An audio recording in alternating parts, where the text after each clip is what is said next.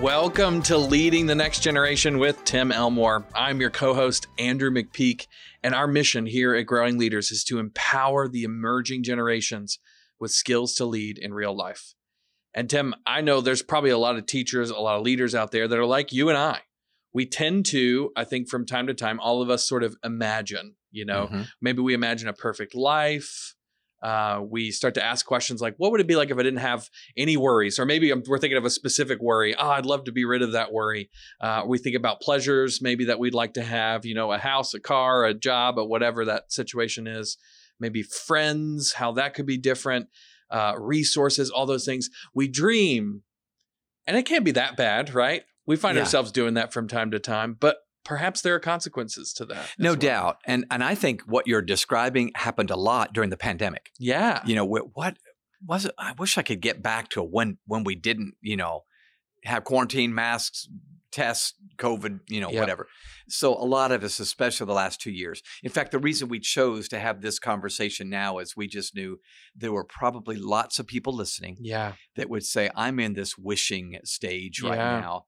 And we think the remedy is being fully present. So everybody listening knows the term FOMO, which stands for fear of missing out. Mm-hmm. But I'm learning the art of JOMO, which is joy of missing out. That's exactly right. I love that. So really, seriously, there can be great joy in saying, I saw what so-and-so posted, or I know that was going on in Pebble Beach or whatever. And we go, glad I got to not have that hassle, the flight, the TSA, and I got to be here with my wife or here in this classroom with these students that I love and appreciate.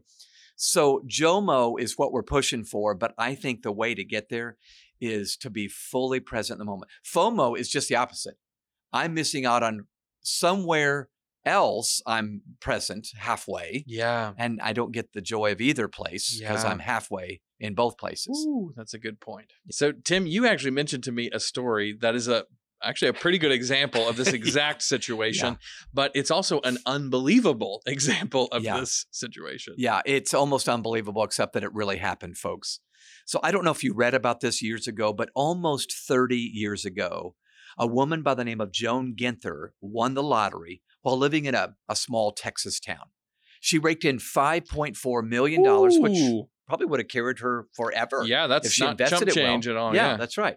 Suddenly was rid of all the distractions of a house payment, a car payment, and all the other debts and bills she owed.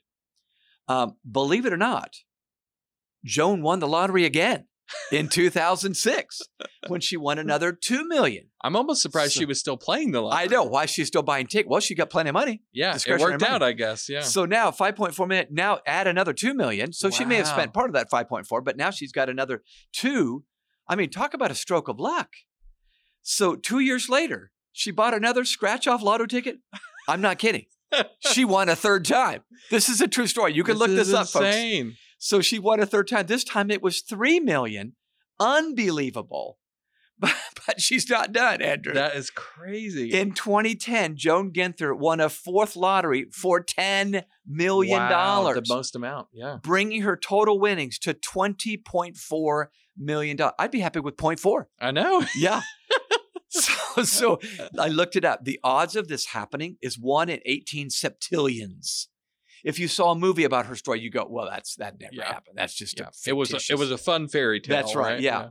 But here's why I tell you this story. It may surprise you, however, to learn that Joan's life is not perfect, not anywhere close to perfect. Because you and I both know when something happens, there was an equal but opposite reaction, right? Absolutely. Every action. Yep. And so now she's got all kind of other distractions. Think about all the people that know she won 4 lotteries. This has been written up a few times. Yep. That now suddenly are BFF. Yeah. I'm your friend, Joan. Remember, I came to your from wedding. High school. That's right. Yeah, that's right. And so she's had to move. Oh, wow. So she moved away and she's trying to keep incognito now. Yeah. But my point, of course, is most people say, I'll trade places with Joan, win the lottery 4 times. But we have no idea. We just scratched the tip of the iceberg on the trade-off she made with all those earnings. And of course, you and I both know those stories. go ahead and talk about this. Yeah, well, of course, we fantasize all the time about Yeah. how amazing it would be to win the lottery. Nobody ever fantasizes about the consequences of winning the lottery. That's You know so what I'm true. saying? We don't think about the balances of those things. And so, really, we have to acknowledge that every time we're daydreaming about the grass being greener on the other side, we have Yeah. to acknowledge there is some factor over there that we're not imagining at the Yeah. same time. Well, and I have heard stories, I bet many of you listeners have too, of someone that won the lottery and a few years later they're bankrupt. And Yeah. they weren't bankrupt before Yeah. the lottery because they had money to buy a ticket. But the point is, this seemed like everything was now great. And I spent it or bought iPhones for all my friends or something like that, but it just went awry. So my point, of course, is every wonderful thing we're wishing for always has a trade-off side. And I think being fully present in the moment and experiencing JOMO, not FOMO, the joy of missing out, is really part of our key. That leaves me in a place where I can be fully alive and present with this reality, these students in front of me that I'm teaching, coaching, or employing right now. I love it. I love it. Well, one of the insights that you have, and I'd love for you to share this with us, is the reason why somebody could win the lottery and still be miserable, or win the lottery and lose it all. Yeah. And it's a really key insight into our own humanity. So I wonder if you could talk about that. Yeah. So going back to Joan, she is now distracted, not by the bills that Yeah. need to be paid, but a whole nother set of new realities. So we are distracted. So we can be attracted by one thing, but distracted by others. And the point is, we are a distracted generation. I'll admit, I'm part of it. Yeah. There are so many opportunities staring me in the face. My goodness, I grew up in the land of opportunity, we Yeah. called it. So I may not know how well I've got it when I'm looking at all those opportunities. So I heard or actually read a news story years ago, Andrew, that I pulled out for this podcast. I do believe part of our problem is these distractions, meaning our situation has changed, but we haven't. That's the problem. Yeah. So Joan's situation changed. She's still Joan. And now Joan has new sets of problems. So if the problems are inside of her, no amount of money is going to change that. That's exactly right. Here's a picture of what I'm talking. It's just an analogy or a metaphor. I remember reading a report about this. It was actually from a police report that in one particular city in America, there was a convenience store that kept getting robbed over and over and over again in broad daylight. Huh. So not midnight, before they're going to close or whatever, or when nobody else is around and it's scary and dark. Broad daylight, robbed blind, like major things. And so the police were now on this saying that we're getting embarrassed by us not catching they weren't these thieves. catching the thieves. Yeah, Yeah. that's right. Here's what they discovered. It was a group of young teenagers. I don't know if they were young, but they were teenagers coming in, young men that would come in, and the majority of them would go off to a corner of the store and cause a huge distraction. There's that word. Yeah. A ruckus, a fight. Everybody's looking over there going, oh my gosh, there's a fight broken out. Quick, call 911. Quick, get over there, quick. And everybody, customers and clerks are all looking over there. Meanwhile, the other two or three, robbing them blind. And the cameras are focused over there because the sound and everything's pulled, everything over there. It was a brilliant way to rob a store in broad daylight. I'm saying it's happened to us. Yeah. We are robbed of the best life we have. Pardon me if I sound like a motivational speaker now, but of the best life we have by these dumb things that happen along the way. Yeah. And it's stolen. The moment we have with that student, we could have had a great conversation, but we never had it because my mind was at 3:30 today when I got to coach the cheerleaders or whatever it is we're doing. And we're arguing, let's be in the moment. Let's soak in the moment for ourselves right now. You have this statement that you've been making all through the pandemic Yeah. that I think is a brilliant phrase that we can come back to, right? But it is quite simply, we need to step up, not step back. Yeah, this is the time to step up. So let me just talk heart to heart before we go to some practical ideas. I don't know if you're listening and this is not resonating with you, but if it is at all, you're identifying with this. You're normal. We are wishful for another place, time, boat, car, whatever, vacation. And especially during the pandemic, we are going to be more prone and vulnerable to such wishes. These are distractions, and they're not evil or wicked, but they're distractions. And I believe it's time to step up and say, I'm going to be intentional about being fully present with what I have in front of me. And what I have in front of me may be a classroom of students. It may be a team on a football field or basketball court or whatever. It may be my family. I have kids and I am frustrated more by them than fulfilled by them right now. I'm looking more like a referee than a quarterback in our home right now.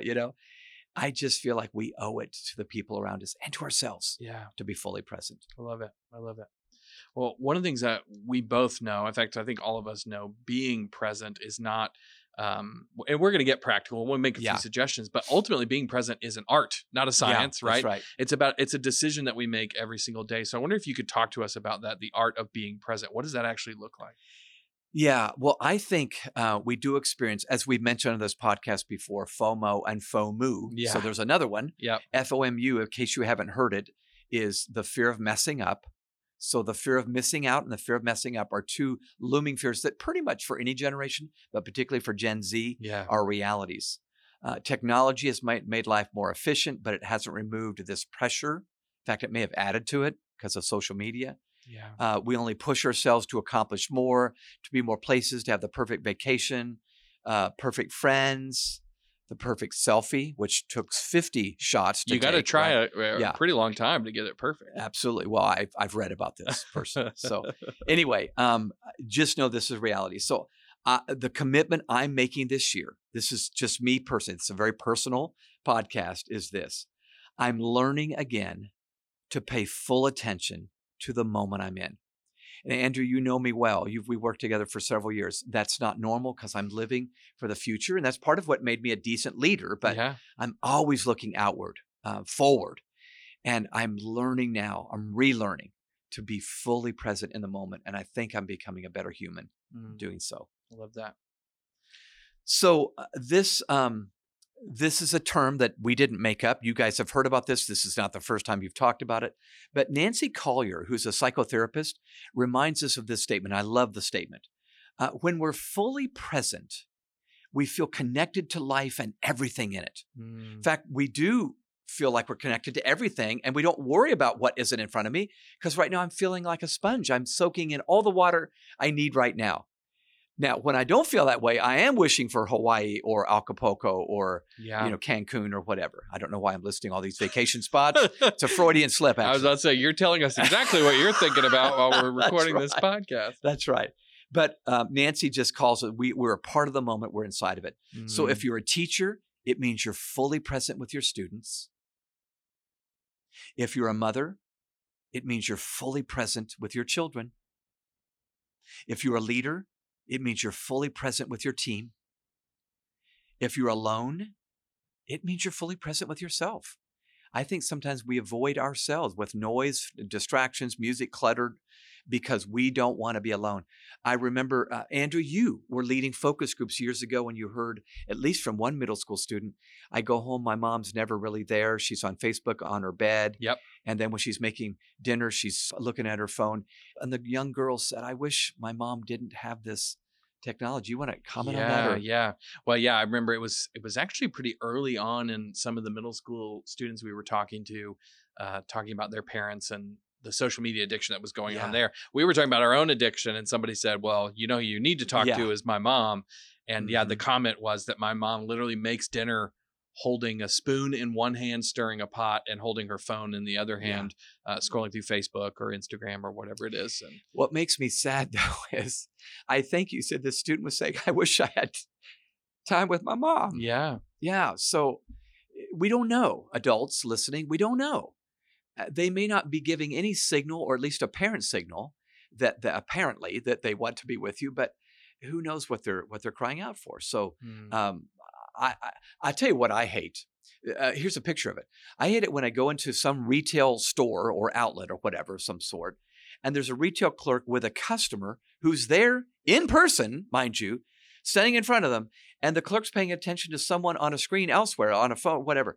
And I realize you got to multitask a little bit, but I say, man, if that person took the trouble to get in front of you face to face, they deserve your best attention, not the person who phoned in. We even use that term. I'm phoning in. I'm really committed to this. Okay. Exactly. So anyway, okay.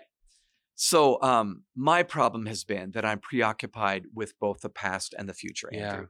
And I know we need to kind of start winding this down with some practical steps, but I'm either distracted by mistakes I've made, and I've made my share, or by plans I've laid. So there you have mistakes I've made or plans I've laid are the two things that most get me off the dime that I need to be on. Being present means not thinking about our past nor projecting into our futures. I conducted an experiment years ago when I discovered how smart technology was enabling me to achieve more each day. I recorded the accomplishments from my to-do list and diagnosed whether I was satisfied when I actually got more done. You know what I found out? I wasn't more satisfied. Because I thought, well, I need to get more done then. Yeah. You know, it's only at 3:30, you know? So rather than saying, oh, that's great, I can spend more time now with my kiddos or with my wife or who I adore. Oh my gosh, I just pushed myself even harder. Somehow I feel like I'm cheating life. And I realize we don't want to waste time all the time, but that wasn't good for me. Yeah. And just recording, doing a personal audit on my calendar showed me a lot. And it was the problem was inside of me, just like Joan. The problem was inside of me there. And I think it's important that I feel like that's a point we need to really think about is so many of us see the choosing to be present, even present with ourselves, as that's a choice to waste my time, right? And part of what we're doing is sort of breaking down that assumption and recognizing that choosing to be present with the people in front of you is not a waste of time. It actually might be the best way to spend your time. That's right. Because you're giving what you have to the most important need in the present moment, rather than being distracted by things that aren't even in the room. Yeah, that's right. All right. So I've got 4 ideas. Yeah. They're not necessarily ideas that no one's ever thought of before, but I want to just share them to get your brain going, listeners. Number 1, this has been helpful to me. I will constantly jot down thoughts that come to me so I don't lose them. Yeah. Now, when I say that, I've usually got my smartphone in my hand like I do right now, and I've got my notes section, my note app.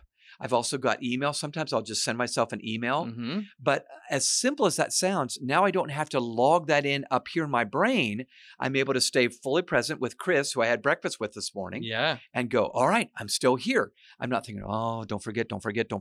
Yep. So can I just encourage you, if you don't do this already, what will prevent you from being mindful in the moment is fleeting thoughts, ideas.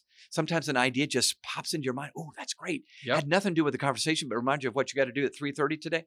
Write it down. In fact, I even said to Chris, hey, I want to write that down so I can stay with you. That's what I said. And he goes, okay. So he was aware I'm going to be a better breakfast partner right now if I jot this down. And then I didn't lose it. That. In fact, I followed up even later today on those ideas that came to me at breakfast. I love that. All right, that's number 1. Number 2, let yourself waste time and wander each day. So I'm not for wandering and wasting all day long. I don't think that's good stewardship of our time. But this is something that's so counterintuitive for me. I'm so much into managing my time management. We talk about that all the time. I think I took a course in time management. But I actually now, at this point in my life, plan time for distractions instead of cramming each moment with an activity. I don't know if you've looked at my calendar, Andrew. I'm not a model to follow, but I would say 4 or 5 years ago, it was back to back to back to back to back. Yes, it was. Yep. And there's now, like today, I had plenty going on, but there were 3 cushions where I could talk to Chavez, I could talk to Mimi and Molly. I popped in and gave you guys, you and Angelica, a hug real quick. And I wasn't going, I got to hug you quick, but man, I'm busy. I didn't say that. Now, sometimes I'm that way and I don't like it, but I just want to encourage your listeners, just allow that to be part of your day. There's going to need to be margin for wasted time that feels like a waste. I stopped calling those times distractions or interruptions because they're not anymore. In fact, like you just said, sometimes the best idea or epiphany might happen in an unplanned conversation. It's so good. And when I let my mind waste and wander a bit, I'm ready to focus later. And by the way, there's lots of research that shows that that's really good for your stress and mental health as well. That's true. All right. Number 3, find time to pause and consciously breathe for a moment. Now, I'm only one of a million of people that are saying this, talking about mindfulness. But even if you don't get into mindfulness, can I just encourage you here? Whatever version you have of being mindful, it's the opposite of distraction. Mindfulness is the opposite of distraction. When we're mindful, we are fully present. Like others, I breathe consciously. I will literally think about my breathing, fill my lungs and empty my lungs. I close my eyes. I happen to pray. I focus my mind and become aware of my surroundings. I stop reacting to the rat race and I begin to focus on a slow pace. So rat race to slow pace. I'm trying to give you things to remember, listeners. But I just want to encourage you, even if it's once a day, find time between the meetings and the noise and the clutter to just breathe and be fully present in the moment. The last one I want to offer, idea number 4, is to monotask instead of multitask. So focus on one item at a time. You are going to get several tasks done today. Absolutely. Because you got several hours in the day. But the only way I can be fully present is to monotask, meaning focusing on one objective rather than multitask, which is to focus on many objectives. I have to force myself to not get preoccupied with where this conversation or situation may lead and just enjoy it for what it is. I love it. Now, sometimes things sneak up on me because I'm doing that, but it's worth the sneak. It really is. I love it. So I guess, listeners, can I just give you a word of encouragement? In this relatively new year that we're in, why not make this same commitment? Live each moment well. Perhaps President Abraham Lincoln put it best when he said, I don't know who my grandfather was. I'm much more concerned with what his grandson will be. That's me. I love it. So yeah, I do too. So anyway, I just think that's what we need to hear today, at least what I need to hear us talk about today. Yeah. I wonder if a way you might close is you actually told me a story. I actually have a conversation that you were having with your wife maybe a couple weeks ago. And it's just a really good reminder, maybe a personal illustration of why this is so important. My wife is good for me. I love her, but she's good for me. You know what I mean? Yeah, I do. Iron sharpens iron. She polishes my character and all that good stuff. By the way, listeners, you should know I married Mary Poppins' twin. She's practically perfect in every way. And I'm practically imperfect in every way. I'm not being false humility. I'm such an idiot sometimes. But my cardinal flaw is I'm always living in the future, like I mentioned before. And she'll stop. Sometimes she'll grab my arm and she'll remind me to enjoy the day. She'll say, stop and smell the roses.